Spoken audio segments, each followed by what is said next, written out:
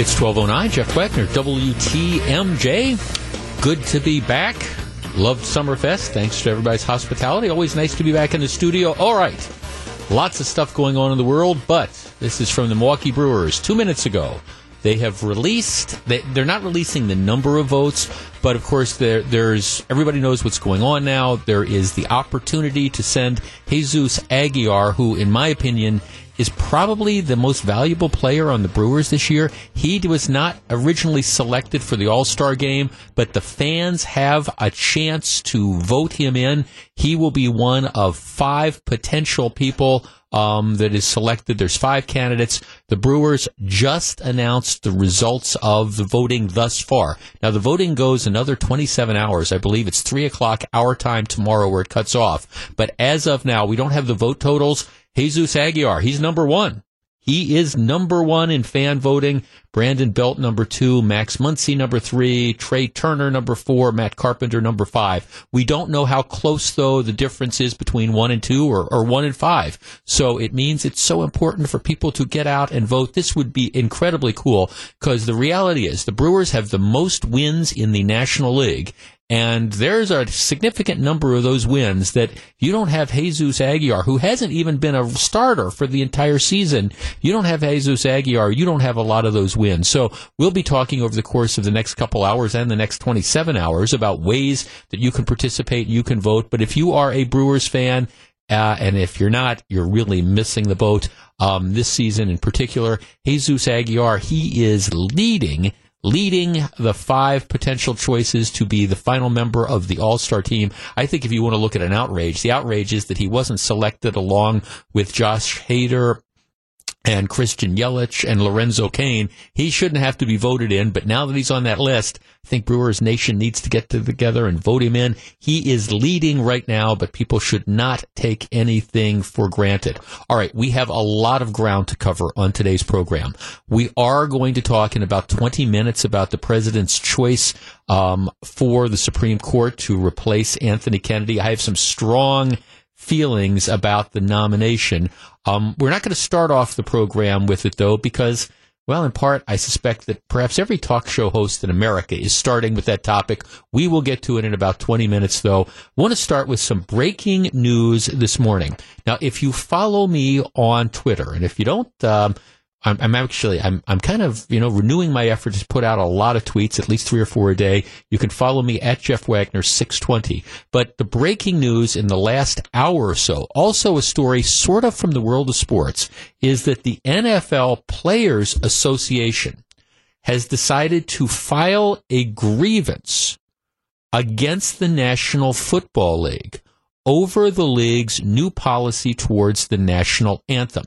Now, let's review the bidding for a minute. I think everybody knows the story. The problems go back 2 years ago when Colin Kaepernick of the San Francisco 49ers decided that he was going to use the fact that he played for the 49ers to engage in some sort of protest by kneeling during the national anthem. Okay? It was really just Kaepernick, but the NFL players did nothing to stop this.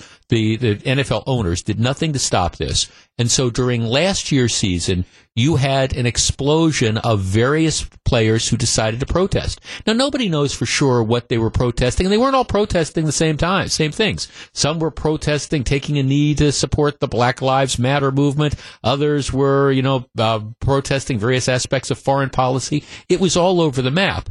But it was very, very divisive. There's no question about it. And they were doing it on the sidelines. NFL ratings were down last year. I think it got the attention of the owners.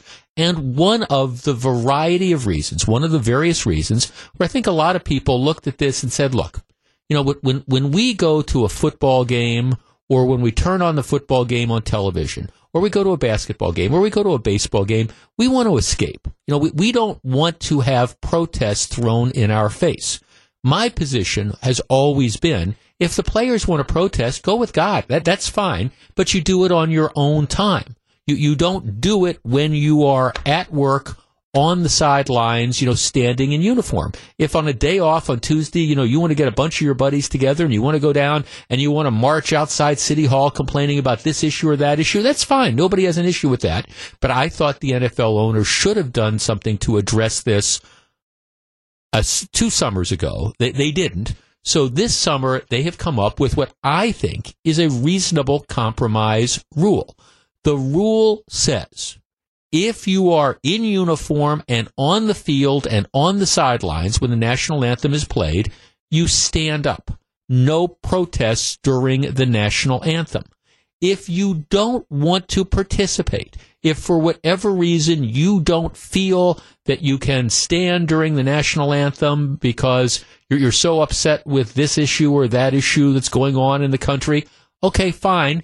Stay in the tunnel. Stay back in the locker room. Don't come out. If you don't want to stand up, okay, fine, but just stay off the field. I thought that was a reasonable compromise. Now, it didn't make some people happy. Some of the players were unhappy, saying, well, it's infringing on our First Amendment rights. And some of the fans weren't happy with that because they said, look, if these overpaid NFL players, want to enjoy all the benefits and the freedoms you have from living in this country and working in this country, you should get your sorry butts out there and show some respect towards the flag. Okay, this is a compromise, and I thought it was a reasonable compromise. But as I say in my tweet, again, you can follow me at Jeff Wagner 620, in an effort, I think, to kill the goose that lays the golden eggs, the NFL Players Association has, as of this morning, filed a legal grievance with the NFL over this new policy. What the players say is essentially that this is going to, deprive us of our First Amendment rights to engage in protest. This was not something we agreed to, and they should not be able to unilaterally do this. Whether they should unilaterally be able to do it or not, it seems to me that what the NFL owners did was in the very best interest of the game. And by challenging this, I think the NFL players are hurting themselves. Big picture, yeah, you let somebody go out and take a knee and protest, but every time they do that, it turns off more and more of the average fans who, by the way, at the end of the day, are the ones who pay the salaries of the NFL players, either directly or indirectly by watching the games on TV. Our number, 414-799-1620. That's the Acunet Mortgage talk and text line. I think to file a grievance challenging this change in policy that says you don't have to stand, but if you're not going to stand, you stay back in the locker room until after the anthem. I think it is insanity for the NFL players to file a grievance in this regard. 414-799-1620. That's the Acunet Mortgage talk and text line. At the end of the day, by pursuing this issue, I think the players are hurting themselves, they're hurting the team, and they're hurting the game. 414-799-1620. And this is one where, I don't know how an arbitrator is going to rule on this, but this is one where the NFL Players Association, if they saw the big picture, I think they should be on board, because players kneeling on the sidelines is going to turn off more and more casual fans. My guess is some of you have been turned off over what happened last year, and you're not sure whether you're going back or not. 414-799-1620. We discuss next. If you're on the line, please hold on. It's 12:17. This is Jeff Wagner. 12:20, Jeff Wagner, WTMJ. WTMJ and your Milwaukee Brewers are teaming up to get Jesus Aguilar into the 2018 MLB All-Star Game. As they just announced, he is currently the leading vote-getter in the National League. Text the word Jesus, J-E-S-U-S, to the Acunet Mortgage talk and text line, 414-799-1620.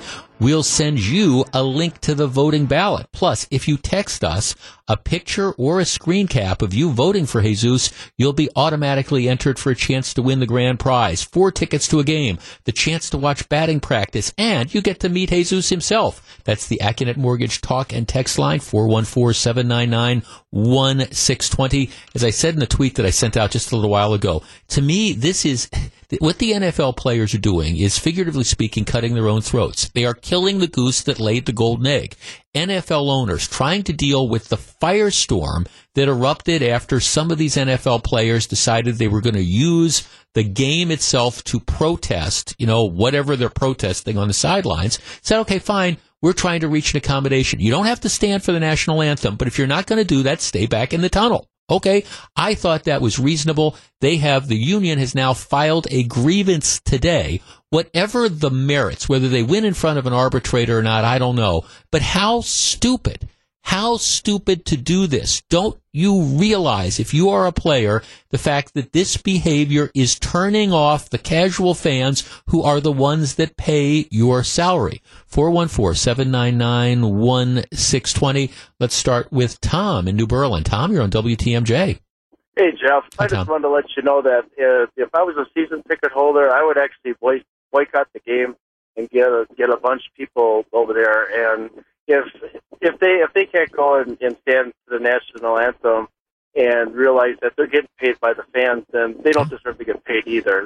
That's wrong in my thing, because we were taught as kids to always put your arm over your heart and you take off your hat when they play. You take off your hat. You stand up. Absolutely. Yeah, no, there's no reason for that. No, thanks for calling. Right, thanks. And again, I mean, you're talking to somebody who makes his living under the umbrella of the First Amendment. That's not the issue. I think businesses have the right to make work rules, and what you have here is a balancing between the right of an employee, and that's what these NFL players are. They are employees. Their rights to protest, and the right of the owners to establish rules that aren't going to hurt the business. And these protests, at the end of the day, are hurting the business. The NFL players, the owners know that, so they're trying to work out a balancing. This, I think, is an extremely reasonable balancing. But again, we are going to try to kill the goose that is laying the golden eggs. Lynn, you're on WTMJ. Hi, Lynn. Hi. I'm so mad. They can march their sorry butts right into retirement, or have to get a real job like you and I and see what the real world is like, and the disrespect to the veterans. Mm-hmm. My blood pressure is just off the charts. Well, you know, Lynn, and some of the players would say, we don't intend this to be disrespect to the veterans. We don't intend this to be disrespected. But regardless of what they intend, that is how a large, or at least a significant percentage of people take it. That's how they interpret it. And so that's what the NFL is trying to balance out. You know, No. You do not protest during the national anthem, much less when you're on the clock for your employer. Right. Period. Right. No, I'm with you. And that's like I say, if you want to protest, okay, go down on your day off, go down on Tuesdays, go down during the off season, do whatever you want. But the only reason they're getting the attention is because they do it on the sidelines at the NFL games when they are effectively on the clock. Hello, how about doing something for the common good on your time off after the Super Bowl? Why don't you go out there in your community and, do something good? Right, yeah, exactly. Thanks for the call. Right, exactly. Go build homes for Habitat for Humanity or whatever. Gary in Greenfield. Gary, you're on WTMJ. Hello. Thank you, Jeff. Hi, Gary. Yes, and United States Coast Guard veteran. Also, I'm just thinking about the personal conduct of these players. Good to see a few owners are saying, look, you're on the payroll. You respect the American flag, the flag that many men and women gave their life for. That's what the red is in the red, white, and blue. Can understand why this is such a major issue for those few minutes to honor those. I wish a few of these players would go down to the Honor Flight program when they come back from Washington, D.C., and see these veterans, that men and women veterans that are still with us, thank goodness, and the honor that's shown during that time. Hard to believe, big Packer fan, big NFL fan, but this is really, really turning me off. No, it is, Gary. Thanks, Scott. Again, some of the players would say, Gary, that's not what we mean by our protest. We're protesting because we want more aid for Puerto Rico, or we're protesting for Black Lives Matter. But that is not the way these protests are interpreted by, I think, many, many people. And that's why the NFL is trying to come out with its balancing. This is a reasonable balance because, look, here's the reality. I'm getting a couple texts saying, well, this doesn't matter one way or the other. I'm still going to watch the Packers. Yes. And that's true. Okay, we're Packers fans. Packers Nation will respond. But this is turning off the casual football fan. This is turning off the fan that doesn't have, a huge interest in, one team or another. You got a favorite team or whatever. It's turning them off. And that's where the big numbers come in. Because yes, Packers fans will watch the Packers in droves, but let's face it, if it's the Los Angeles Rams playing the, whoever, all right, that you're not going to get necessarily the people saying, okay, I'm going to watch this. And those are the people that are starting to get alienated. Again, does the union have a right to file a grievance? Sure it does. Might they succeed with its grievance? Maybe. But I'm telling you, this is an example where if they win, they lose. And it is amazing to me how short-sighted these people are, these people being the union representatives and the unions, it's doing it. They don't realize that they are literally killing themselves by trying to do something like this. All right, at least financially, they're killing themselves. It's 12:27. When we come back, I will share my thoughts on President Trump's appointment yesterday to the U.S. Supreme Court and the over-the-top reaction that we saw yesterday. Stick around, 12:27. Jeff Wagner, WTMJ. It's 12:35. Jeff Wagner, WTMJ. Did you see the story from over the weekend? 15-year-old girl tried to set a squad car on fire. If you want to understand how absolutely out of control the city of Milwaukee is, but there's probably lots of different things you can point to, but here's one. A 15-year-old girl tried to set a police squad car on fire Saturday night, according to the Milwaukee Police Department. Officers were inside a home near the 5300 block of North Long Island Drive on an assignment. So the cops are answering some call when the girl tried to start the car on fire. Around 10:15 p.m., neighbors saw smoke coming from the vehicle, called 911. The 15-year-old girl was taken into custody. No people were injured, and the vehicle sustained minor damage to the rear wheels. The release said the investigation is ongoing. Okay, so it's a Saturday night. You have the police that are answering some call, and what happens in the city of Milwaukee? You've got 15-year-old girls, and I guess I'm not surprised it's girl versus a boy. I mean, you just have out-of-control 15-year-olds who decide to set a squad car on fire. What do you want to guess? That this was not the 15-year-old girl's first time at the rodeo. I mean, maybe this is the day you wake up and say, hey, today's the day I'm going to be out on the street at 10:30 at night, and I'm going to see a squad car, and I'm going to set it on fire. Won't that be fun? My guess is probably a lengthy history of contacts with the juvenile so-called justice or injustice system and out on the streets. All right.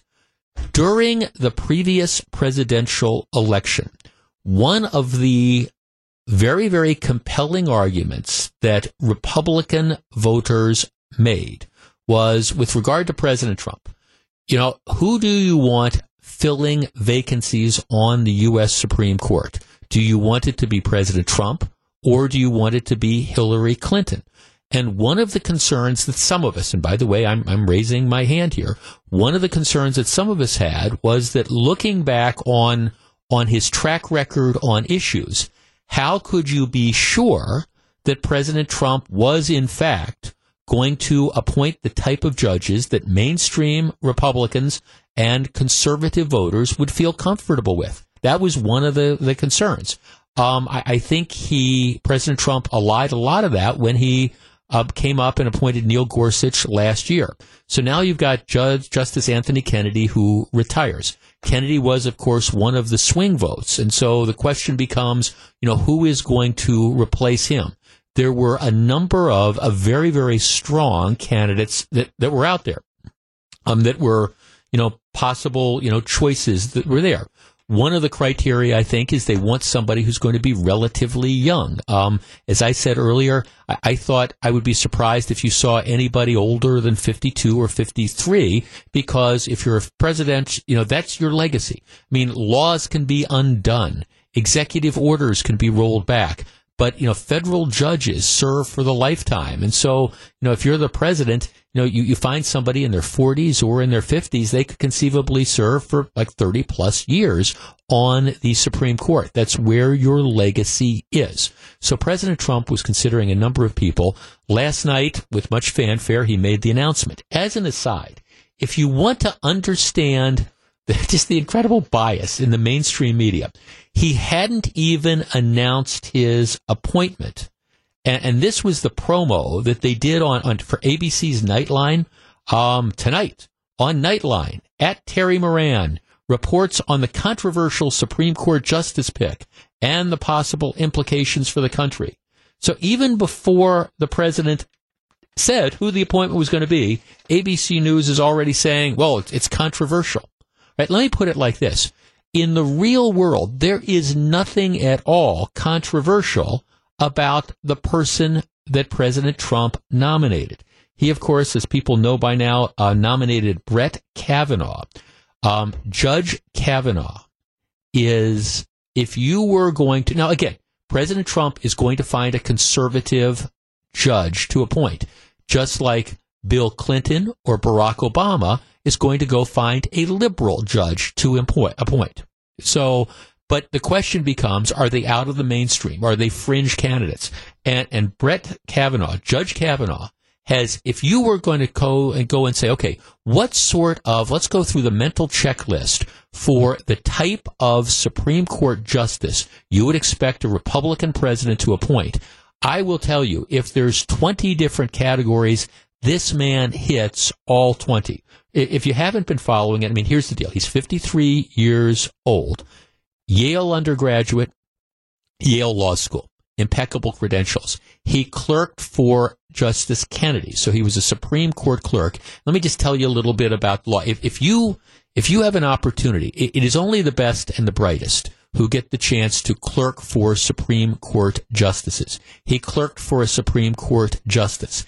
He worked in the White House during the Bush administration. He was part of the legal counsel for George W. Bush. Actually, one of the things that I think some people were concerned about, some of his advocates, was that because there's really no love lost between President Trump and the Bush family, the fact that Judge Kavanaugh worked, as a legal counsel for the Bush administration, that might hurt him. Before that, he worked as a lawyer for Ken Starr, so he was involved, in a special counsel's office, so he has that experience. He was elevated to the D.C. Circuit Court of Appeals in 2006, and next to the Supreme Court, the D.C. Circuit Court of Appeals is often viewed as the second most important court in the country. Now, you might say, why is that, Jeff? There's 12 or 13 appellate courts all across the country. Why is one more significant? Well, it is to an extent because it's the D.C. Court of Appeals that hears a lot of the litigation involving the federal government. So because the government is centered in D.C., that's where a lot of the lawsuits get filed. So you have a chance to handle, I don't want to say more significant cases, but you have a chance to handle lots of cases involving activities by the government. It is generally highly respected. In his time on the D.C. Circuit, the D.C. Appellate Court, he has authored more than 300 opinions. And this is one of the things that I think is really important in trying to judge a judge. For elevation, you want to look at their opinions.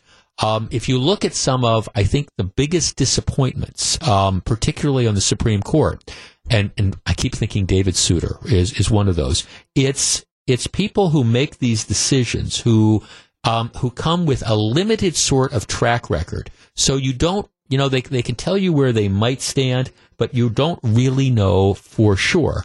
Well, I mean, in this particular case, Judge Kavanaugh has a lengthy history of opinions. You can see the way the guy thinks. You can see the way he approaches legal issues. And I understand that you're going to have some people who are going to be trying to break down the opinions and find this sentence or that sentence. But the fact of the matter is, this is an extremely bright man. He is not an ideologue.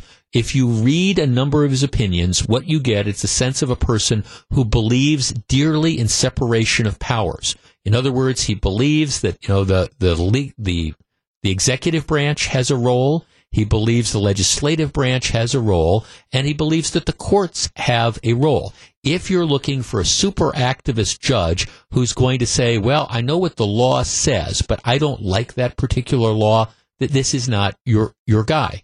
I don't think if you're, a hardcore pro-life voter, I don't think there's necessarily anything in his record that suggests he's going to overturn Roe versus Wade in his entirety. And that's what the scare tactic the left is coming out on. Oh, he's going to overturn that. I don't think that's likely. This is a mainstream conservative candidate with impeccable credentials. And at least in my opinion, he should be confirmed right away. And I think he will be. All right, let's tee this up. 414-799-1620. That's the Acunet Mortgage talk and text line. I think this was a second home run by President Trump. And you can, again, for whatever issues you might want to have with President Trump and his tweets and his temperament, I think this is one where he really got it right. 414-799-1620. We discuss next. If you're on the line, please hold on. 1245, Jeff Wagner, WTMJ. 1247, Jeff Wagner, WTMJ. Franny in Muskego text, Jeff, even if he was the worst pick, you would still call him the best. Keep supporting this arrogant president. That's from Franny.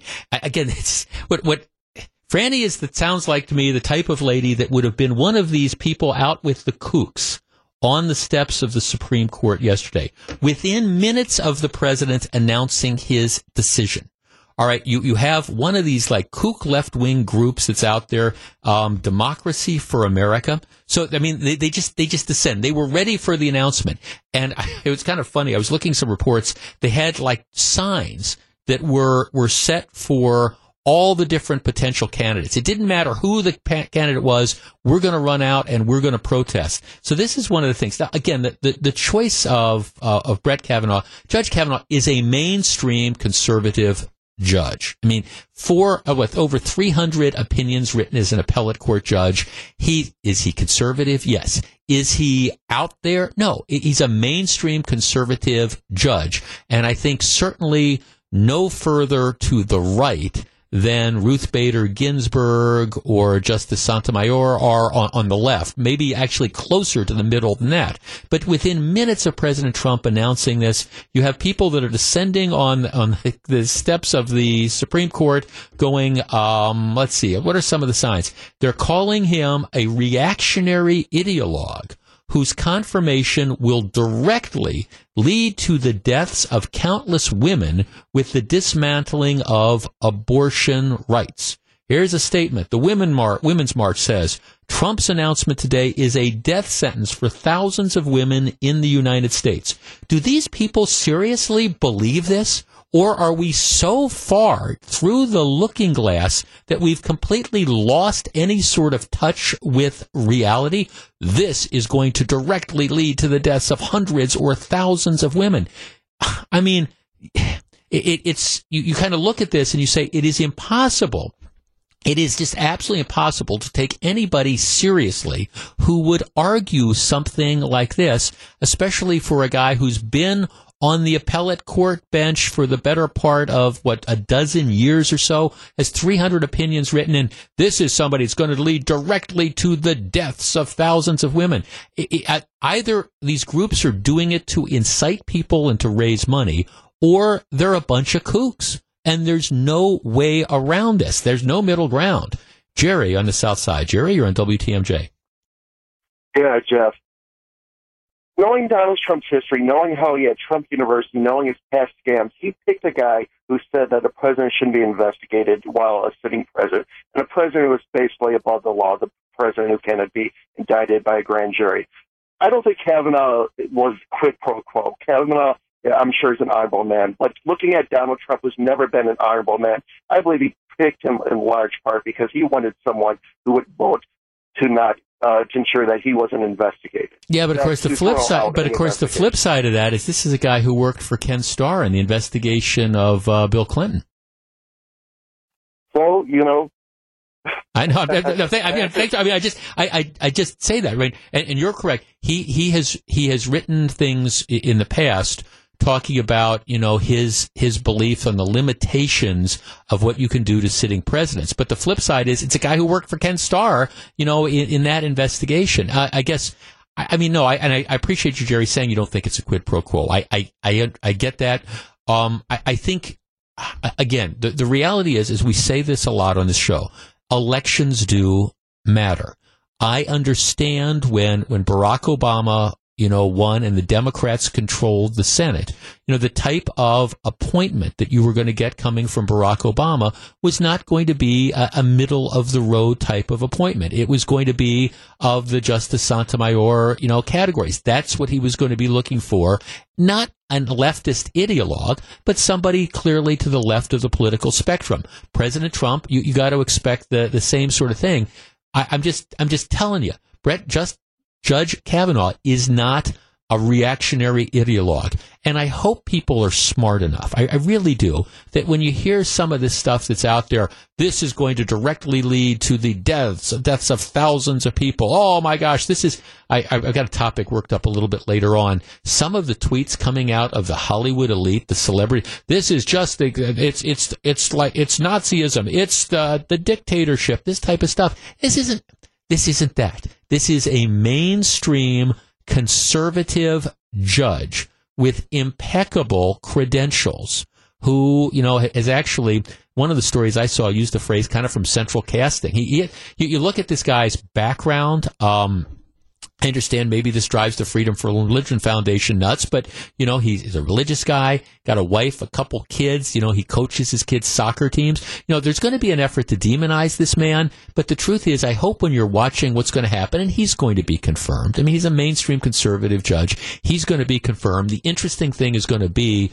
whether or not a couple of the Democrats in states like North Dakota and Montana and Missouri, who are up for re-election, whether or not in states that Trump carried, and in some cases carried big, whether or not they're going to be able to break with the party line and all the pressure that they're under from the hard kook left, and whether they're going to be in a position to be able to, again, vote for somebody who will be a mainstream conservative justice. Don't know how that's going to all play out, but I'm telling you, this is a home run. And for anybody, including, and my hand is up here, people who were perhaps skeptical of the type of appointments that Donald Trump would make if he were elected president, he's come through, at least in my opinion, big time. Now we'll see where it goes from here, but I will be stunned, absolutely stunned, if Judge Kavanaugh isn't confirmed, and he's not confirmed well before the November midterm elections. And you know what? He should be. 1254, Jeff Wagner, WTMJ. It's 12:57. Jeff Wagner, WTMJ. A lot of stuff coming up in the program. Do you know that the primary election is 5 weeks from today? I remember thinking, it seems so far off, but 5 weeks from today, the second Tuesday in August, we're scheduled to be joined by one of the Republican candidates, Kevin Nicholson, scheduled to join us in about 10 minutes or so. In addition, I understand that back when Paul Ryan, everybody thought Paul Ryan was going to run for re-election. Democrats were looking for a candidate that they could kind of prop up to be the face of the opposition to Paul Ryan. So they settled on this guy named Randy Bryce.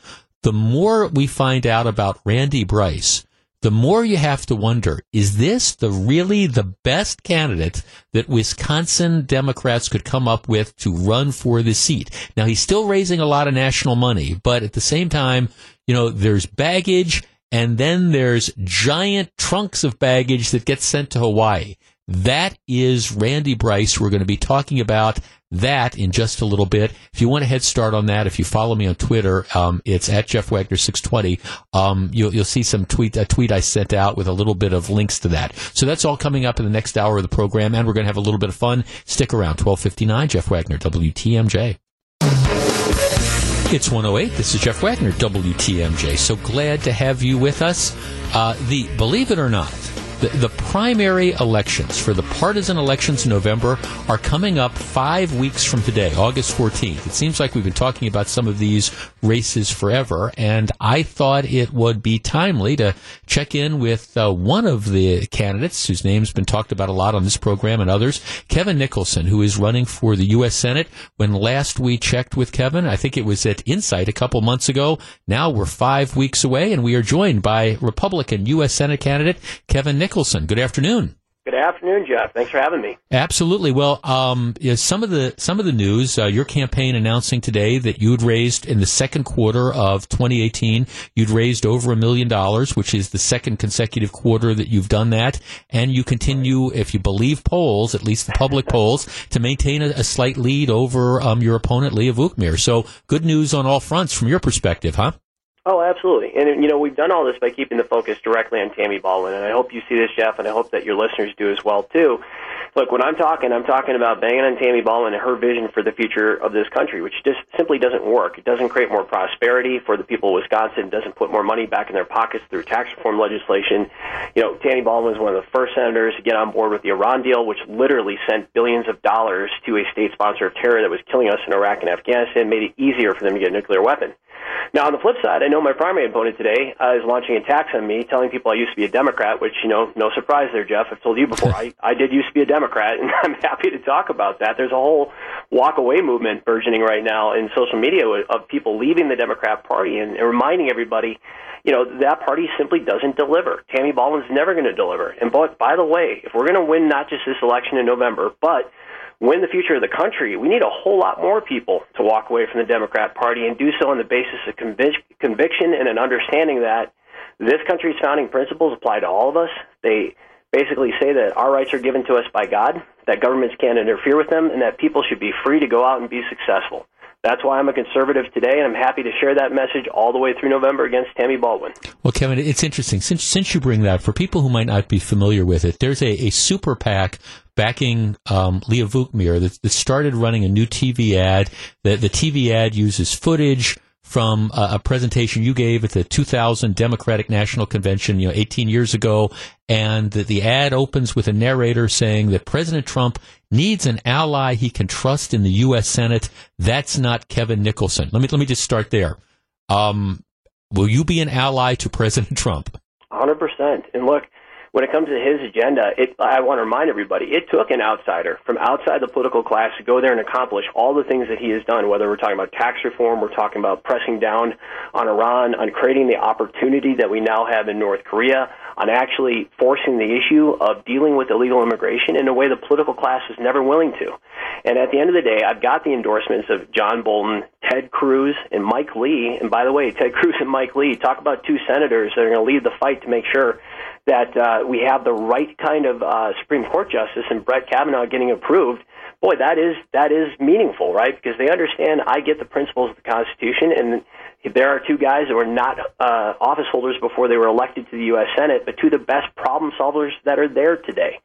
So, look, we're going to continue doing what we're doing, which is keep our focus on beating Tammy Baldwin. If Leah Vukmir and her allies want to waste hundreds of thousands of dollars lying in a primary, good luck. Our focus is not going to change. It's got to be on taking this message to the people of Wisconsin. And a big part of it for me is, I used to be a Democrat. I'll yell it from the mountaintops. And I figured out why it's so important to protect innocent life. I figured out why people should keep their resources and governments shouldn't waste it. I figured out in time of war myself in deployments to Iraq and Afghanistan why it's so important to invest strategically in defense so that wars don't start in the right place. And I'm sure as heck in the best position to call Tammy Baldwin to account for her nonsense with on multiple occasions co-sponsoring legislation to forward a $10 billion a year Department of Peace. Jeff, you know this. We have a Department of Peace. It's called the Pentagon, and it's deployed Americans abroad to die in foreign shores to help secure liberty here and the world over in order to make sure we really do have a just and lasting peace. So it's insulting when professional politicians like Tammy Baldwin basically thumb their nose at that sacrifice by saying that we need a Department of Peace because the defense of our nation has not been apparently in good enough hands for her. We're talking to Republican Senate candidate Kevin Nicholson. Kevin, big news, of course, in the last 24 hours, President Trump comes out and announces that he wants to elevate Judge Brett Kavanaugh from the D.C. Circuit Court of Appeals to the U.S. Supreme Court. If you were in the U.S. Senate, based on what you know now, do you think it's a good choice? Would you vote for the elevation of Judge Kavanaugh? I would vote for him, and I do believe it's a good choice. I think that if you read the body of work that he has produced, and I've not read all of it, but I've read some of it, and I've talked to experts in the Federal Society and beyond who would all say that at the end of the day, this is a great conservative legal mind. He is an originalist and a textualist, much in the tradition of Scalia and Thomas, and now as we're seeing Gorsuch as well establish themselves. And really, at the end of the day, what does that mean? It means that he is going to interpret law and the Constitution as it is written. He is not going to make up law from whole cloth. He is not going to invent things out of the figments of his imagination and pretend that it's in the text. No, he's going to wait on the legislature to act and to provide laws that he can then adjudicate and look at and say, look, this is in the Constitution or it is not in the Constitution. This law may or may not stand. And that is what we want, because at the end of the day, we're all so high-strung about the Supreme Court because the left has used the courts to try and achieve the results they cannot achieve through popular will in the legislature. That is what has created this entire problem in the first place. Heck, if you're a progressive in Madison and you're fired up about conservatives getting things done to help people, and you want to stop that, your fight should be between me and Tammy Baldwin in November, and you'll have a clear choice. If you want to, keep the economy moribund, if you want to hold people back, if you want to deny people the opportunity to pursue their happiness, you can vote for Tammy Baldwin and against me. If you want to open up the economy, if you want to give people an opportunity to protect innocent life and move forward and create a nation where we can all work together regardless of what we look like, I'm your candidate, right? But that's where that choice should be. It should not be in terms of the Supreme Court. Conservative justices, like Brett Kavanaugh, are simply going to interpret law as written, as they should do. We're talking to GOP Senate candidate Kevin Nicholson. Kevin, one of the, I think, hot-button issues that's been in the news for the last couple of weeks has to do with immigration, wrestling with what do you do when people come into this country illegally, seeking asylum, bringing their children with them. What do you see as the solution? What do we need to do to solve the crisis, or at least the perceived crisis we're having down at the border? Sure. One of the first things we have to do is stop illegal immigration and stop sending signals to people that are living in other countries who may, in many ways, be trying to pursue a better life, that they can come here illegally. We have to make it perfectly clear that we're going to put a block on southern illegal immigration by building a wall, a fence, or obstacle, whatever you want to call it, but something that definitively and forever stops illegal immigration. Then, as a second part of the solution, we can put forward a merit-based, economically sustainable immigration plan that actually brings people here that want to be part of the fabric of this country. And then if they choose, after coming here legally, to pursue citizenship the right way, then they get an education about both the rights and the responsibilities of what it means to be a citizen of a republic. Nothing I just said is crazy, but the political class, Tammy Baldwin chief amongst them, have not been able to get this right for so many different years as the American people have said, stop illegal immigration. Tammy Baldwin and her political party have set every conceivable signal to people to come here illegally and to endanger their families as they do so in order to use them as political props. And that pushed beyond that, right? Like, in addition, Tammy Baldwin was asked a very simple question by a CNN anchor, and I encourage all your listeners to Google it if they haven't seen it already, but Tammy Baldwin plus legal immigration plus CNN will pull it up. And it's her stuttering and stammering when asked the simple question, if you're so upset about this today, what's happening on the border, why weren't you angry about it underneath the Obama administration when Obama was encouraging people to come here illegally?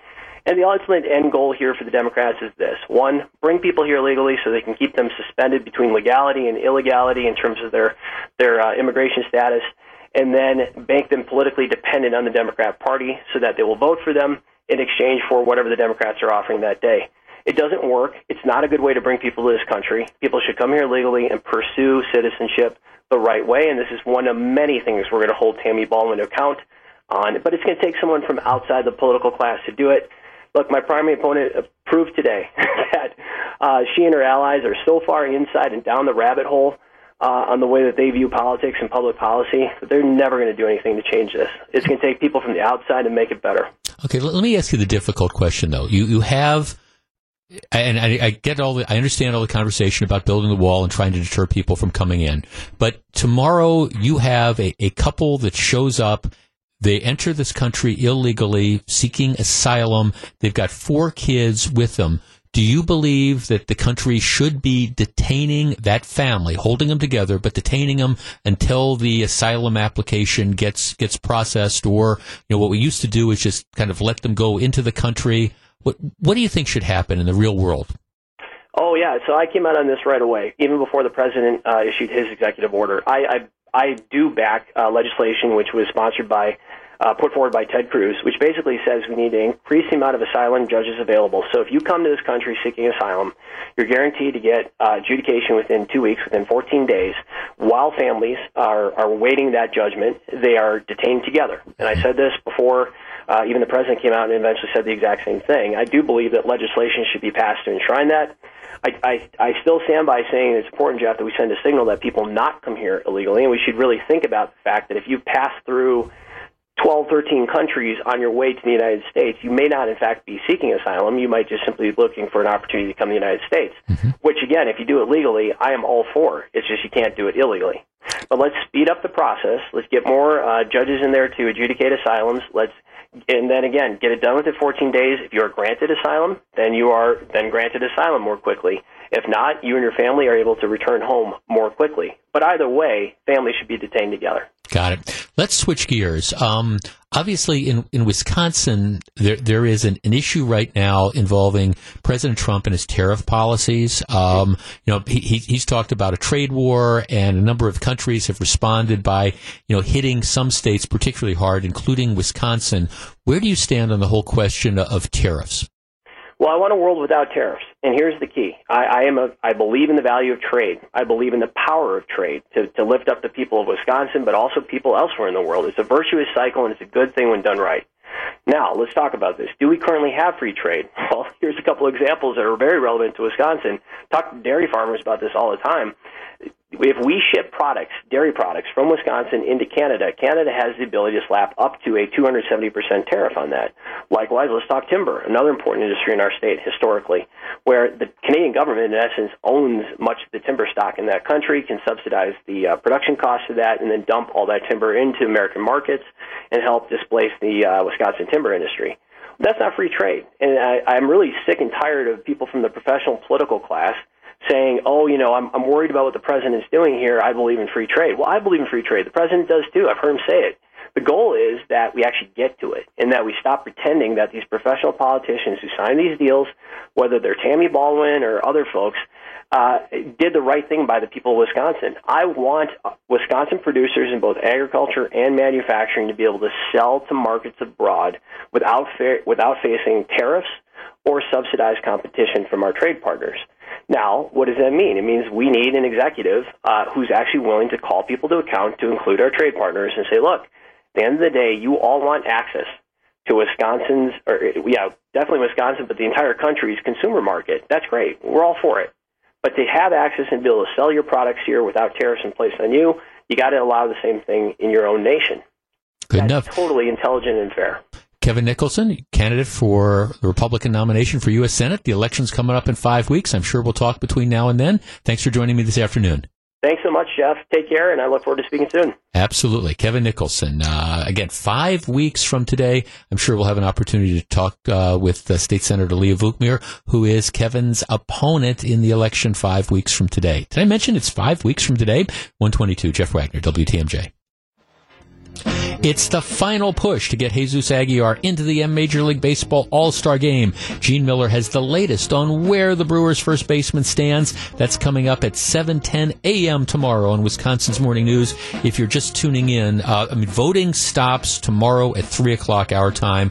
The Brewers at 12 noon announce the updated numbers, and they're not giving us the exact numbers of votes, but Jesus Aguilar is number one. So he's leading right now, but we don't know the difference between 1 and 2 or 1 and 5. So bottom line is you want to get out and you want to vote, and you can text the word Jesus, J-E-S-U-S, to the Acunet Mortgage talk and text line 414-799-1620, and we will send you a link to the voting ballot. It is all very, very cool. All right. I understand that sometimes you try to find a candidate that might appeal to, certain constituencies, and then you find out stuff about them. Well, I got to ask this, and matter of fact, I sent out a tweet about this a little while ago. Down in Paul Ryan's district, seeing Kenosha over to Janesville, the leading Democratic challenger is a guy named Randy Bryce, and he's been around for a while. When Paul Ryan was the Speaker of the House of Representatives, well, he is the Speaker of the House of Representatives, but when people thought he was running, Democrats went out and found this character he's going to be like the face of the opposition to Paul Ryan. And a lot of out-of-state money started pouring in. A lot of the Hollywood elite started supporting the guy. And he is, in some respects, if you are a member of the kook left, I mean, Randy Bryce could be your guy. He's one of these people who believes Medicare for all, $15 an hour minimum wage, abolishing immigration and customs enforcement agency. I mean, seriously, this is, I mean, it's sort of like that socialist dream, but it's the wacky left. He was never going to beat, Paul Ryan. He just wasn't, but it was going to be the face. Okay, we're going to have this guy who runs against Paul Ryan, and, we'll show that at least somebody's going to oppose him. Well, now, the more you start to look at who this Randy Bryce is, the less appealing the guy ends up getting, really raising the significant question of, is this the best that you could do? CNN's done a report. The local newspaper's starting to follow up. When we come back in just a couple minutes, we're going to talk about the record of the guy who wants to replace Paul Ryan in Congress and whether or not it gives people pause to vote for him. Stick around. That's coming up. It's 1:27. This is Jeff Wagner, WTMJ. It's 1:35. Jeff Wagner, WTMJ. The Brewers continue their road trip from Miami. Jesus Aguiar and the crew take on the Marlins. Our coverage starts at 5:35 this evening. It is sponsored by Catholic Financial Life. All right. Now, when you get some of these press releases from political parties, my advice is always to kind of take them with a grain of salt because there's a degree of hyperbole. But Randy, here's one that comes out from the National Republican Congressional Committee, Randy Bryce, and he's the guy who raising millions of dollars. He emerged as the face of the hardcore kook left. He was going to try to take on Paul Ryan, and now he's running for Congress. Paul Ryan says he's not running for re-election. The most likely GOP candidate is a guy named Brian Stile, who's a real class guy. So anyways, here's Randy Bryce. What they say is, Randy Bryce may have the longest rap sheet of any candidate to ever run for Congress in Wisconsin. Who would have known that when Randy Bryce said he has experience with iron, that he was talking about a jail cell? Now, that might be a little bit over the top. But I am kind of stunned by the fact that this is the guy that Democrats have chosen to run for this seat and that they're putting a ton of money into. Now, it's no secret. I mean, people have known before that this was a guy who was 2.5 months delinquent on paying child support to his ex-wife in September of 2015. Took him nearly 2 years to, pay it off. But CNN starts poking around into his arrest record. And here's what they find. April of 1998, so admittedly it's 20 years ago, he's arrested for operating a vehicle under the influence of alcohol, drunken driving in a small rural county in Michigan. All right.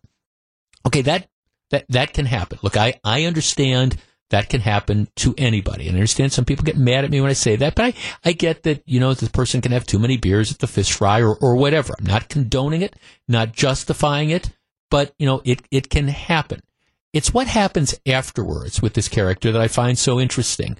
All right, he pleads guilty to drunken driving. Okay, all right, fine. I made a mistake. I'm going to take my medicine. All right? However, after pleading guilty, he fails to appear in court. So he doesn't take his medicine. He fails to show up. And as a result, a warrant gets issued for his arrest. They ultimately catch him. We'll get him in a little bit that in a minute. He ultimately appears in court again in March of 2003, sentenced to 65 days in jail, although the judge suspended the sentence. He got credit for 1 day time served, paid $850 in fines, orders to complete 4 days of community service. So this is March of 2003. Well, okay, keep in mind what happened is after he gets nailed for drunk driving, his license gets suspended. All right, that's one of the things. After having his license suspended following the drunk driving in Michigan, he was arrested 3 more times for driving with a suspended license and registration in Wisconsin. September of 1998, Bryce was arrested in Milwaukee County, pled no contest to driving with a suspended license, paid a fine.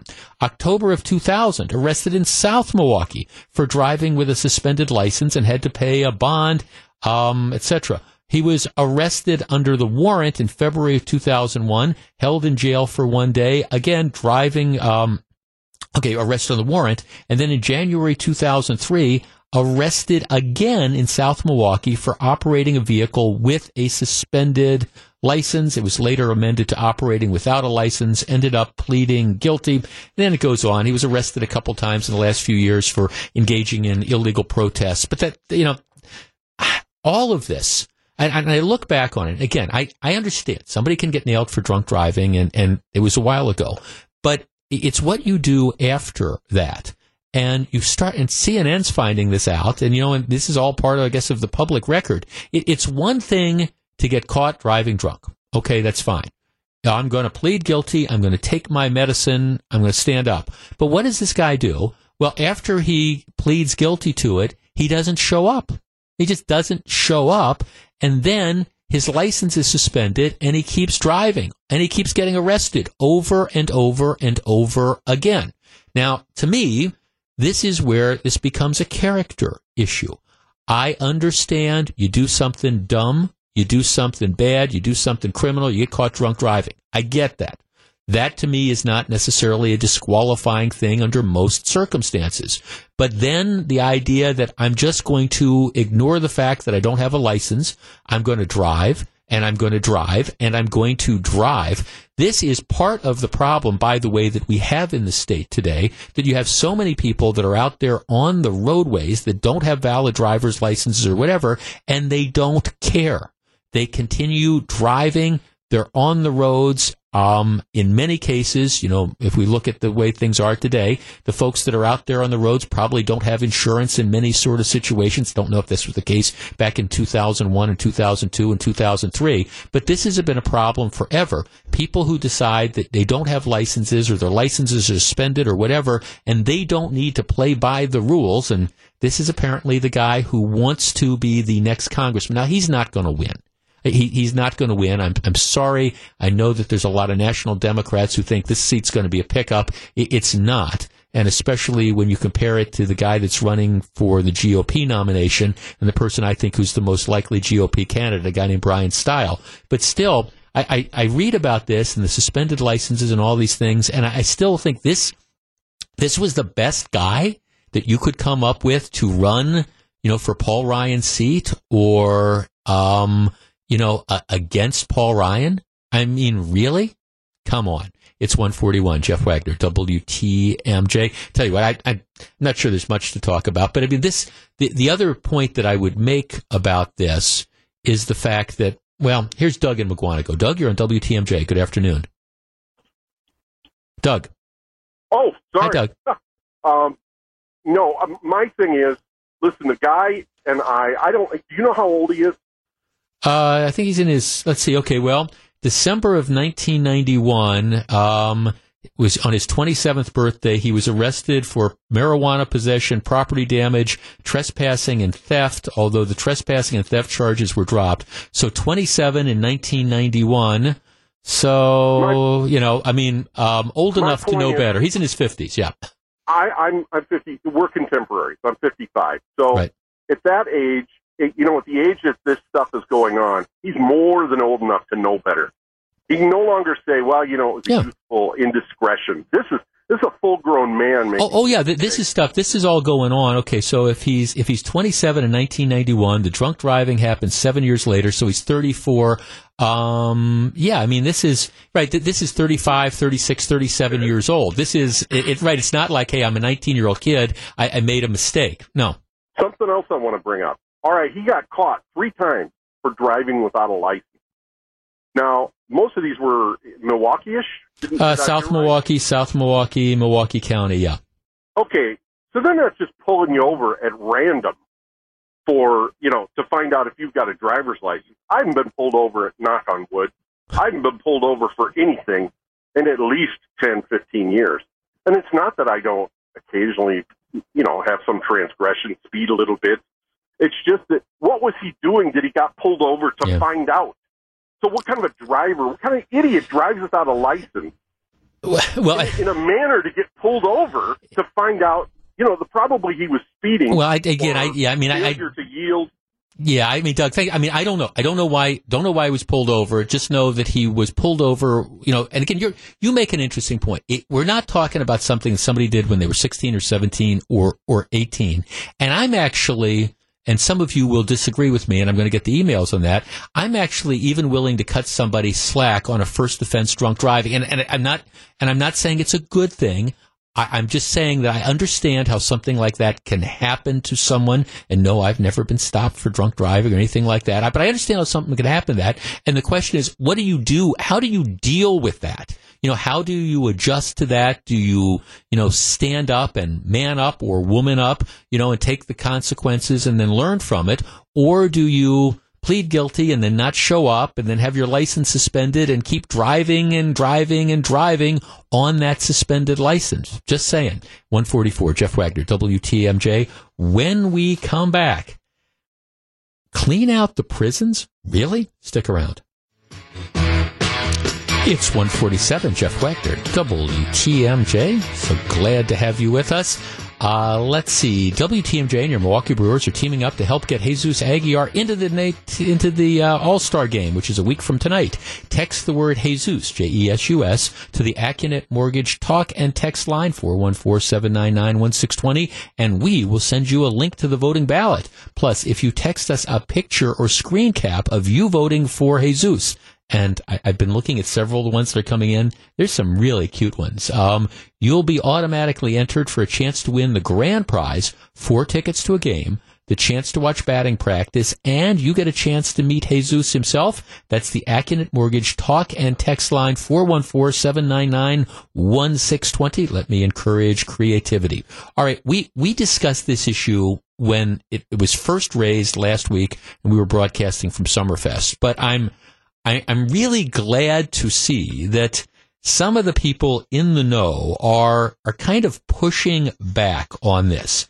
In my opinion, the race for governor, to the extent it was ever on, may have ended last week, where you have a number of the Democrat challengers to Scott Walker, and it's always going to be this uphill battle. And what they're trying to do is they're trying to go as far to the left as they can to, mobilize the people on the left to win the primary, because you've got, 8 or 9 candidates that are running. And the current idea that's moving through the hardcore left in Wisconsin is we've got too many people in prison. And by the way, I agree that I wish there weren't as many people in prison as there were. And I wish that people wouldn't go out and commit crimes. I do. But the reality is there's a reason why people are, in fact, in prison, and that's because they deserve to be so. But anyhow, a number of the Democratic candidates are running on a platform that we spend too much money on prisons. Right now, we have about almost 24,000 inmates in prison.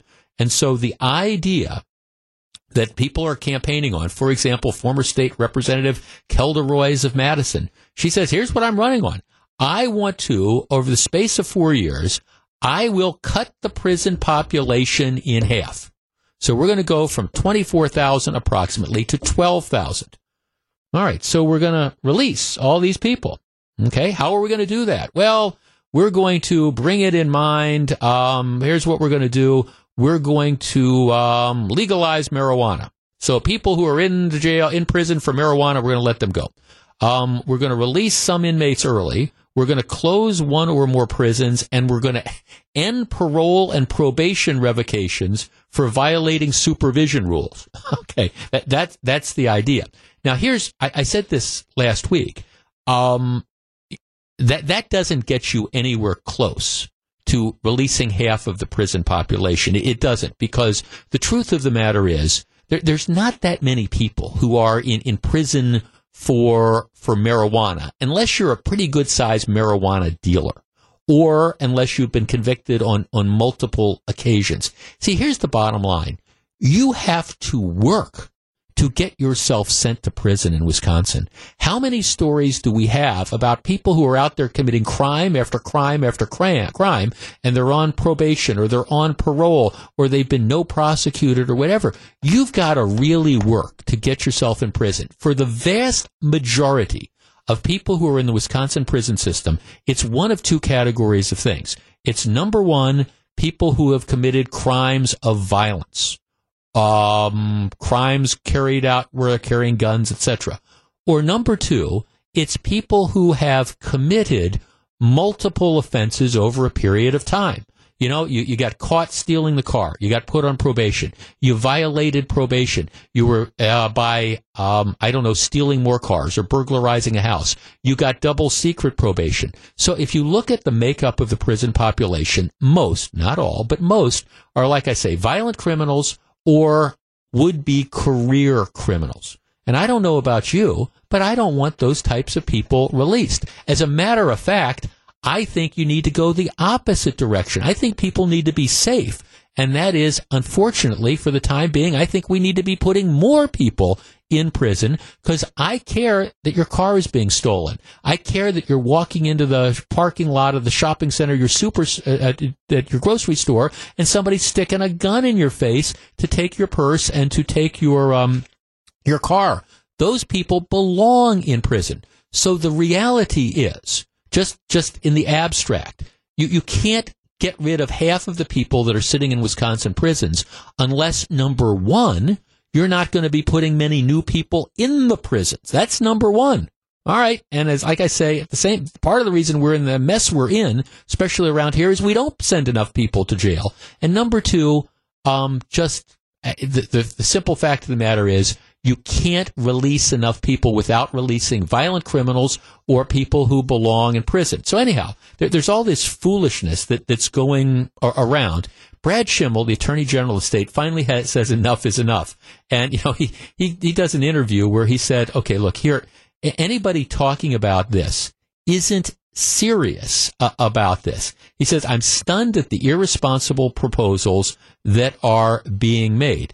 And he then talks about the fact that, what do they estimate? That about 67% of the people who are in prison for crimes of violence. I mean, that's just it. So this idea that, it's all a bunch of, stoners from the 1970s who are there because they got caught with a couple joints of marijuana, that just isn't reality. I mean, the reality is the people that are in jail belong in jail. Yeah, 67% of inmates have committed at least one violent offense.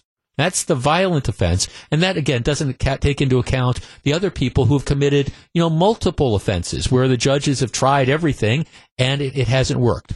The reality is, I'm all in favor of trying to deter people from committing crimes in the first place. But I'm sorry, you stick a gun in somebody's face. You steal somebody's car, or you steal 20 people's car. You lead the cops on a high-speed chase. You belong in prison. You do. And we need to, until we can get a handle on this, and until we can deter people from committing crimes, the primary responsibility, I think, of the DA's offices and the court system should be to protect the rest of us. And all this touchy-feely stuff about, well, gee, we need to release people. Well, okay, that's great until you are, in fact, a victim. I seriously believe that this race for governor might have ended last week when in the rush to the left, you had all these different Democratic candidates embrace this idea of let's open up the doors and let's let people loose. Well, okay, we can have this debate over the next several months about whether this is the type of Wisconsin we want to live in. But from my perspective, once people make that decision to stick the gun in your face or to rob the 7-Eleven or to assault somebody or to steal cars over and over again, once they make that decision, sorry, they go to prison and they stay there for at least a while. It's 1:55. Jeff Wagner, WTMJ. Jeff Wagner, WTMJ. All right, we do not go gently into the 2 o'clock hour of the program. The city attorney's office is upset with these bird scooters. Drew, who's producing the show today, you know what bird scooters are? You have seen them around. City attorney's office is going after them. We're going to talk about that. How do you work on average 95 hours a week and get paid for it? How can the state allow that to happen? We are going to discuss that and a lot more coming up in the next hour of the program. It is 1:59. Stick around. This is Jeff Wagner, WTMJ.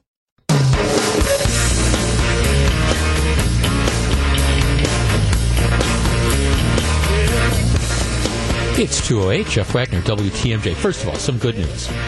What an amazing story, the rescue of the soccer team in Thailand. You know, when that story first broke, you know, the 12 kids and the coach, you know, lost in these caves, and the monsoon season getting ready to start, and they're afraid these are flooded. I think most people figured, oh my gosh, this story is not going to end well, because most times those stories don't end well. And then, you know, you have the story about how the divers found them through incredible hard work, and you had volunteers from all over the world come, and then they found them. But it's not just a question of, just walking through a cave, because you got all these passages that are flooded. And so you have the Navy SEALs and the SEALs from all over the world that come out, and they figure out a way to get these kids out. One retired SEAL ends up losing his life in the effort to do it. But finally they figure it out. And today, if you haven't heard, the last kid and the coach, they were extricated. They got everybody out, all 12 kids and the coach. I understand there's going to be a lot of recriminations and people kind of figuring out, okay, should you charge the coach? The answer to that is no, in my opinion. But the bottom line is, it's an incredible success story that all those people were able to be removed safely. All right. I want to talk about something that is going on the streets of Milwaukee. And I want to talk about it in sort of a bigger picture concept. There are these things called bird scooters. Now, Gru, you have heard about bird scooters.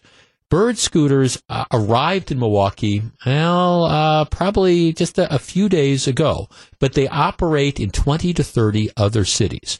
The way it works is this: they are motorized scooters. You know, you stand on the board, and they've got, you know, wheels, and they've got you've got the handles, and you stand. They're like, think scooters, except they've got motors on them, and they're capable of going about 15 miles an hour. So Gru says close to 20. Okay, have you ridden one of these? Okay, well, so they 15 to 20 miles an hour, whatever. Now here's the way the business model works. There isn't a place that you go. Like, there's not a rental car company that you go to and rent your car at. These things are just, they drop them off all over the city. And what you do is you download the app, you find out where one of these scooters are, you then go to the scooter, and then, you put your information in, and you can then ride it. They activate this somehow. The deal is, I think it's $1 to get on the thing, and then 15 cents per minute or something like that, whatever. And then you can go. And then the way they market this is, hey, it's a way to get across urban areas if you don't want to walk and you don't want to Uber, if you want to ride it across campus or whatever. So they've dropped off about 100 of these things across the city. And then you might say, what happens when you're done with it? Well, that's part of the beauty of the business model, is you just drop it. Let's say you want to go 12 blocks. So you use it, you ride it 12 blocks, you then just drop it, and then you kind of check out. And what happens is, then either the next person comes along and rides it, or at the end of the day, in the evening, what the company says is they have people that they go out and they pick up all the different scooters and they service them, and then they put them back the next day for operation. That's the way the model works. Like I say, they've done this in 20 or 30 cities, and they've done it in Milwaukee as well. And the people who believe in this, swear by this, because, hey, we're always talking about how we got to get out of cars. That was the justification that Tom Barrett had for selling people on the $100 million streetcar that's going to run 2.2 miles, and in my opinion, nobody's going to ride. At least on these scooters, you get to go where you want to go. You pick one up, I don't know, at the old Federal Building, and you want to go up to Marquette, well, it's going to take you up to Marquette. So that's the whole notion behind all these different scooters. The city attorney's office comes in, and they have just filed a lawsuit against the company. And their argument is, first of all, these scooters are illegal in Wisconsin. State law defines, what type of vehicles can be operated on a public right-of-way, like a street or a highway or a sidewalk. And the city attorney's office maintains that these scooters are illegal. You can't, under any circumstance, you can't drive these scooters. You can ride a bicycle, but you can't drive these scooters. And the similarity would be like you couldn't do this with motorcycles, and people without a license just jump on and drive a motorcycle. So they argue that these scooters are illegal. And in Milwaukee, you can get fined like $100 for operating one of these. But what the city attorney's office says is that, okay, the person that pays the fine isn't the company. It's not Bird. It's the person who is going on, who rides the scooters. And they say they don't tell you that, you can get stopped and you can get fined. They also, and I have a copy of the lawsuit in my hands here. The scooters cause harm to the public because they obstruct public right-of-way when users leave them across sidewalks and in the street. They cause a public nuisance because they emit a noise when they are moved without authorization or a power stored within their batteries is depleted to low levels. Bird causes harm to the public by failing to inform their users that it's illegal to operate the scooter on the sidewalk. They fail to inform the users they could be arrested and prosecuted for operating a motor vehicle under the influence of an intoxicant if they offer a motorized scooter on the sidewalk. And they cause harm to the public by failing to ensure that the operators of their scooters possess a valid driver's license. So for all those reasons, the DA's office, the city attorney's office says that the company needs to be stopped from putting these different things out there. And I think the company is going to perhaps fight the lawsuit. I don't want to talk about the merits of the particular lawsuit and whether or not the city attorney's office has a correct interpretation of state law saying that these things need to be registered. You just can't because of the motor. My sense is the city attorney's office is probably right, but I don't want to get hung up on that. What I want to talk about is the broader picture. Should these scooters be allowed? I don't want to talk about, are they allowed under the terms of the law or not? I want to have a larger discussion. Does this seem like a good thing? Should they be allowed? Regardless of what the law is, should the law be changed to permit people to do this? I mean, is this an interesting business model? Hey, you want to go through an urban area, you don't want to rent a car, you're not on the bike, you've got 12 blocks to go or whatever. Here, you've got this motorized scooter. Let's do it. Should we be able to do this? Not can we, not is it illegal, but rather, does this sound like a good idea? Or is the prospect of a couple people grabbing some of these motorized scooters that go 15 or 20 miles an hour and barreling like bats out of you-know-where down public sidewalks, is that in fact a menace? All right, 414-799-1620. Should they be legal? Would you like to see these things come to your community, come to your town? They do make it easy. I mean, you get done with it, you just drop it where it is, and then the next person, finds it. Would you like to be able to do something like this? Should it be legal? I will tell you where I come down on this, and we'll discuss in just a moment, but I'm curious as to how you feel. It's 2:17. This is Jeff Wagner, WTMJ. 2:19, Jeff Wagner, WTMJ. Okay, here's a couple texts before we go to the phone calls. Jeff, I was downtown over the weekend, and I experienced the scooters. I came across a couple of college kids. They explained how you use them. I'm sorry, I thought it was a great deal. I don't see a problem with it. I think they should stay. Here's another text. Would like to see how the scooter navigates the trolley track. No, you wouldn't, because I don't think it would work. Emma says, hi, Jeff. I think it's a great idea. We saw something similar to this in Arizona. We used it multiple times throughout our vacation. Very convenient. And again, for the purpose of our discussion, city attorney's office says these things are illegal in Wisconsin. They have to be licensed, and you can't license these particular scooters. I'm taking no position on the legal position they are taking. I'm just asking the question, does this sound like a good idea? Is this something that maybe, to the extent the city attorney's office is right, should the law be changed? 414-799-1620. Let's start with, Bob in Waukesha. Bob, you're first. Hello. Hi, how are you doing today? Real well, thank you. Okay, these scooters, does this sound like a good way to get around urban areas? Yeah, it does. My wife and I were down in Austin this year, and they're all over the place down there, and people were using them just to get around. And the city and county keeps complaining about not having enough money. I'm sure they can find a way to either tax or get some revenue from it, and it'd be a revenue maker for the county and city. Did you try them yourself, Bob? No, I did not. Okay. But we did see a lot of people using them. We were out of the winter of Wisconsin down in Austin, so we decided it was easier to walk around and enjoy some of the heat. Yeah, well, I tell you, but Austin strikes me as like one of the super, of course, it's a big college town, with the University of Texas there and all. Now, thanks to the call, I could see a lot of people using it. I guess the flips, I'm looking at the objections the city attorney has, putting aside the fact that it's illegal. Okay, putting aside the fact that you're not able to legally operate these things. So, and that's their position. So if people get on them, you can get fined $100 without knowing about it. That's the different issue. Talking about the complaints they have with them, that's where that these things are in and of themselves a nuisance.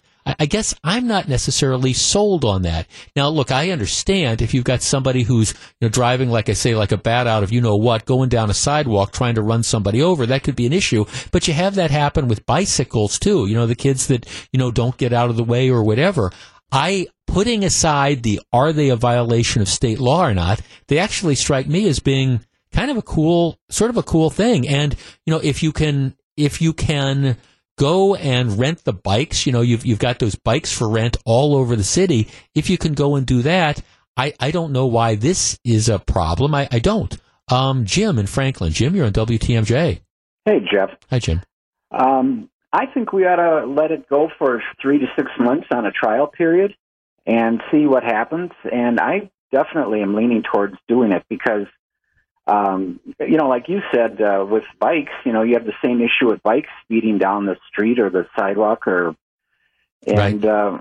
I think it's kind of a millennial thing. We're trying to be a hip and trendy city here and keep millennials and get that kind of buzz going. And to me, putting the kibosh on this is a constipated kind of attitude. Well, again, now, apart from the issue that state law might have to be changed to operate them, and so I'm sympathetic to that, but the bigger picture, the fact that these claims that these are nuisances and things, I think that they have a lot of appeal, and I like the convenience factor that you can go where you want with them. Unlike the $120 million trolley, if you want to go from Marquette University down to Summerfest, you can ride the thing down there and you can drop it off and they'll pick it up. I think that's a heck of a selling point, again, like you're talking about for millennials.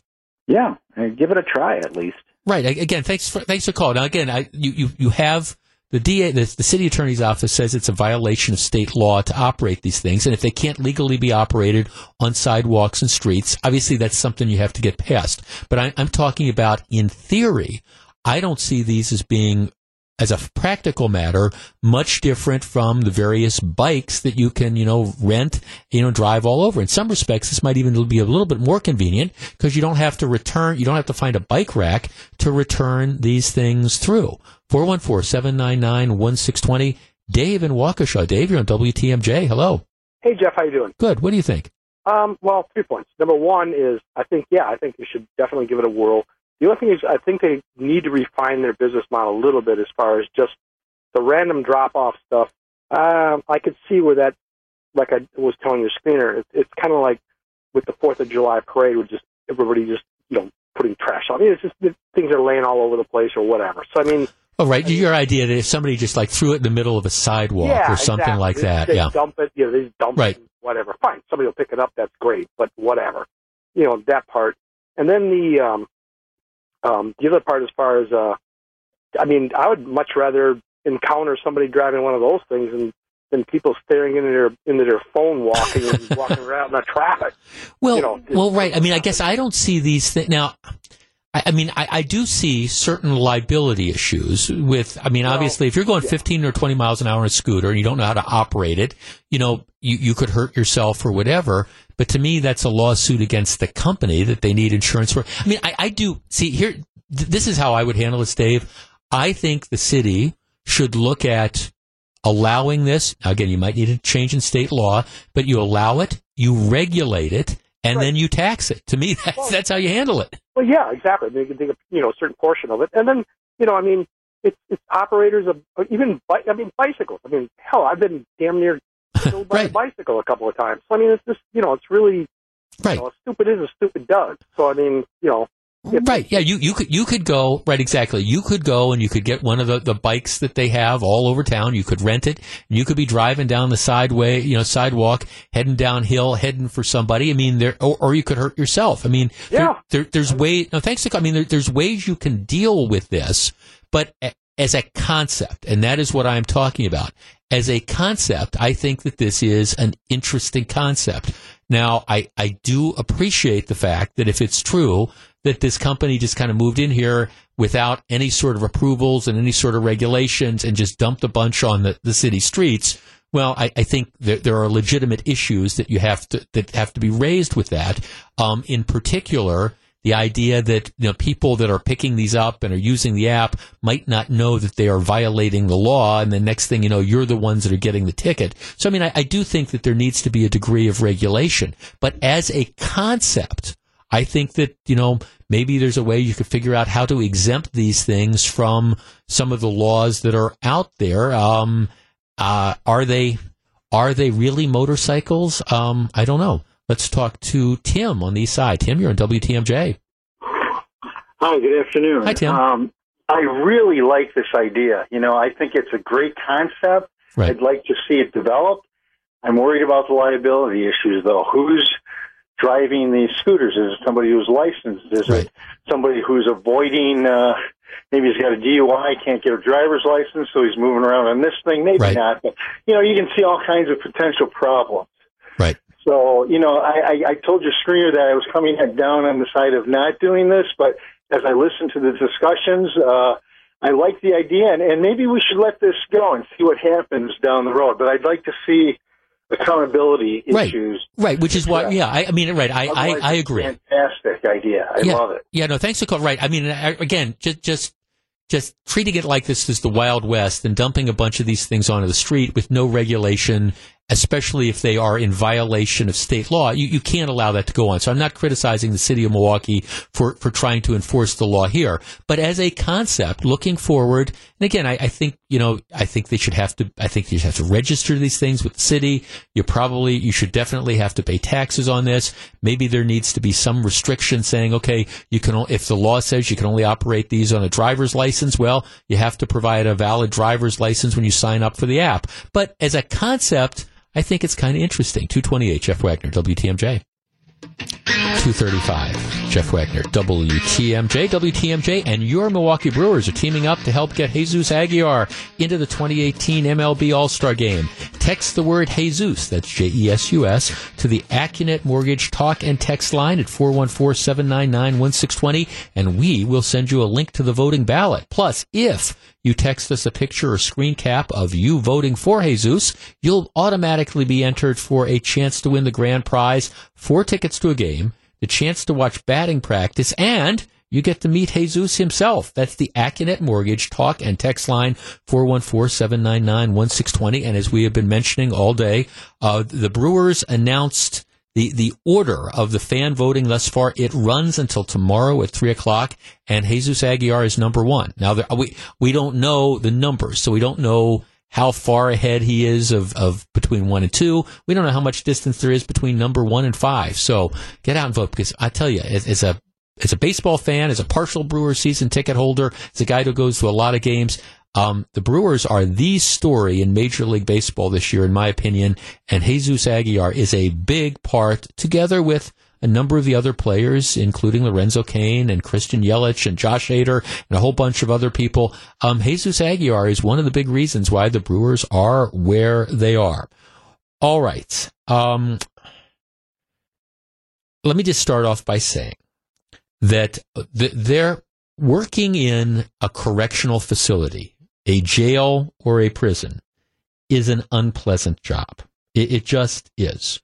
Managing a jail or a prison is an unpleasant job. I mean, first of all, you're working around people that society has decided these people are too dangerous or too antisocial or whatever to be in regular society, so we are taking them off the streets and putting them behind bars. So that's the environment that you come into on a daily basis. They're, in many cases, dangerous, they're antisocial, and they don't want to be there. So, I mean, that's your job, is to come in and to deal with these people, and you know that you're going to be second-guessed and you're going to be scrutinized constantly. So that's the situation that you are working in. It is very, very difficult. On top of that, people who work in various correctional facilities, they're certainly not overpaid. There's just no question about it. And I understand since Act 10, particularly when it comes to guards at correctional facilities, they really feel that they've gotten kind of the short end of the stick on all this. Would I want to be a prison guard? Absolutely not. Would I want to be a manager? Would I want to run the Department of Corrections? Absolutely not, because nobody calls you up and says you're doing a heck of a job. The only time that phone rings is when, there's a riot in, whatever, and you have to deal with it. So it's a very, very difficult job. It's difficult to be an administrator, and it's very, very difficult to be a guard. I get all that. They have a shortage. There is a shortage of prison guards. They have trouble getting people to do it because, candidly, a lot of people who want to go into law enforcement, they're able to find other avenues to get into law enforcement that maybe pay better. And again, you're not working, with inmates all the time. So there's an issue with overtime as well. So I get how difficult that staffing is. Right. So I've said all that. Now let's turn to this story. I don't know about you, but there is a point in time in a particular work week where I just start to burn out. And I don't do a physically demanding job, but I do a mentally taxing job. I have a great job, but it's mentally taxing. It's not physically taxing. And I can remember even back, 15, 20 years ago, when sometimes I'd be doing 6 days a week, sometimes more. One day, for some reason, I ended up doing like 12 or 13 days in a row. And I tell you, by the end of that 12th or 13th day, even just doing a 2 or 3 or 4 hour radio show, I was burned out. I just was. And I think, you find that. I know there's a lot of people that work really hard, but the truth is, after a certain number of hours, 40, 50, 60 hours in a given week, you kind of burn out. Which brings me to the story in the Journal Sentinel today. Here's the headline. A Wisconsin worker nearly tripled his pay last year by working 95 hours a week. 95 hours a week. All right, and it deals with a guy he's a now retired correctional officer who worked at one of the correctional facilities. Get this, he worked an average of 95 hours a week.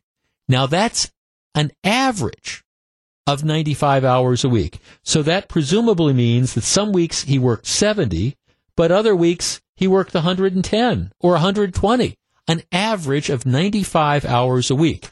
This allowed him to earn nearly $175,000 in 2017, more than the governor, more than the corrections secretary, more than the warden who runs his prison. The long hours also tripled his base pay and boosted his pension. Then the story goes on to talk about how there are like 540 state workers who amassed more than $20,000 in overtime. But this is a situation where the guy, let's see, his 2017 pay was more than twice as much as the $80,000 he made in 2016 and the $72,000 he made in 2015. He logged almost 5,000 hours last year, more than twice as much as a typical worker. About a quarter of those hours were for night shift. He worked more than 13.5 hours a day, 7 days a week for the year, plus he got 5 weeks of vacation and other leave. He made $26 an hour on his regular shifts, $39 an hour during overtime shifts. He made $61,000 in base pay and nearly $114,000 in overtime. And of course, since it was the last year before the guy retired, that jacked up his base compensation level, which dramatically increased the amount he was getting in a pension. All right, now let me just be real clear about where I'm going with this topic. I don't fault the guy necessarily for putting in for the overtime, right? I don't. At the same time, and even appreciating prison, staffing crises, it, to me, is absolutely ridiculous that anybody in management would allow somebody to work on average 13 and a half hours a day, 7 days a week. That, to me, is an example of bad management. Nobody can effectively work that many hours. You just can't. And I understand that the guy was volunteering and probably scooping up all the overtime, and I don't fault him. I mean, if he wanted to get paid and do this, this is fine. But to me, this is just gross mismanagement to allow something like this to happen. First of all, I don't care who you are. Even if you're Superman, you're not going to be able to be effective doing your job, working 95 hours a week on average every week. People burn out. You can't be effective. Number two, allowing somebody to rack up this much in overtime, one person, shows to me that, you're not paying attention or you don't care about where taxpayer dollars are going. So I don't fault the employee. He puts in for overtime and they give it to him. My guess is they were very glad to have somebody who's willing to take these shifts, but you can't have people working on average 95 hours a week. No employer, I think, outside the state of Wisconsin would allow somebody to do that. You just wouldn't. And maybe, and again, maybe there is a week where, the sky is falling and, so maybe for a week you got to work 60 hours a week or 70 hours a week or 80 hours a week. Okay, maybe that happens from time to time. But the notion that you're going to work on average 13 hours a day, 7 days a week, that to me, it's bad management. They shouldn't have allowed him to do it. He couldn't have been performing at an optimum level. And it does, even in the face of a prison guard shortage, makes you wonder what's going on and who's minding the store in the Department of Corrections. 414-799-1620. That's the Accunet Mortgage talk and text line. All right, make me the greatest employee in the world. Can anybody work 95 hours a week, 52 weeks out of, well, he had 5 weeks of vacation, 95 hours a week, 47 weeks out of the year? 414-799-1620. And how can a manager schedule that? We discuss next. It's 2:45. This is Jeff Wagner, WTMJ.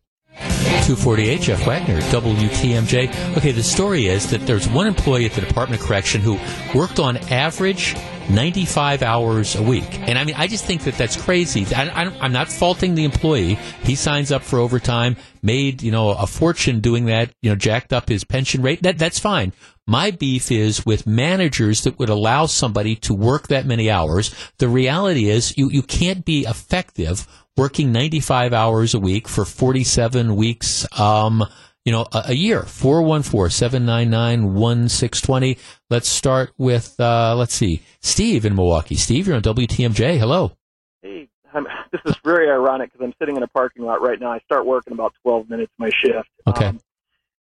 I'm using a fake name because I don't really want my name out there, but what I'm about to tell you is absolutely 100% true. The revolving door of corrections officers that come and go is continuous, nonstop, very, very fast. It is, and why? Number one, it's a dangerous job depending on your facility that you work at. It can be very dangerous at certain facilities, and it is shift work. There is first, second, and third shift, so you might not be put on a shift that you particularly like, especially if you're a family person. Mm-hmm.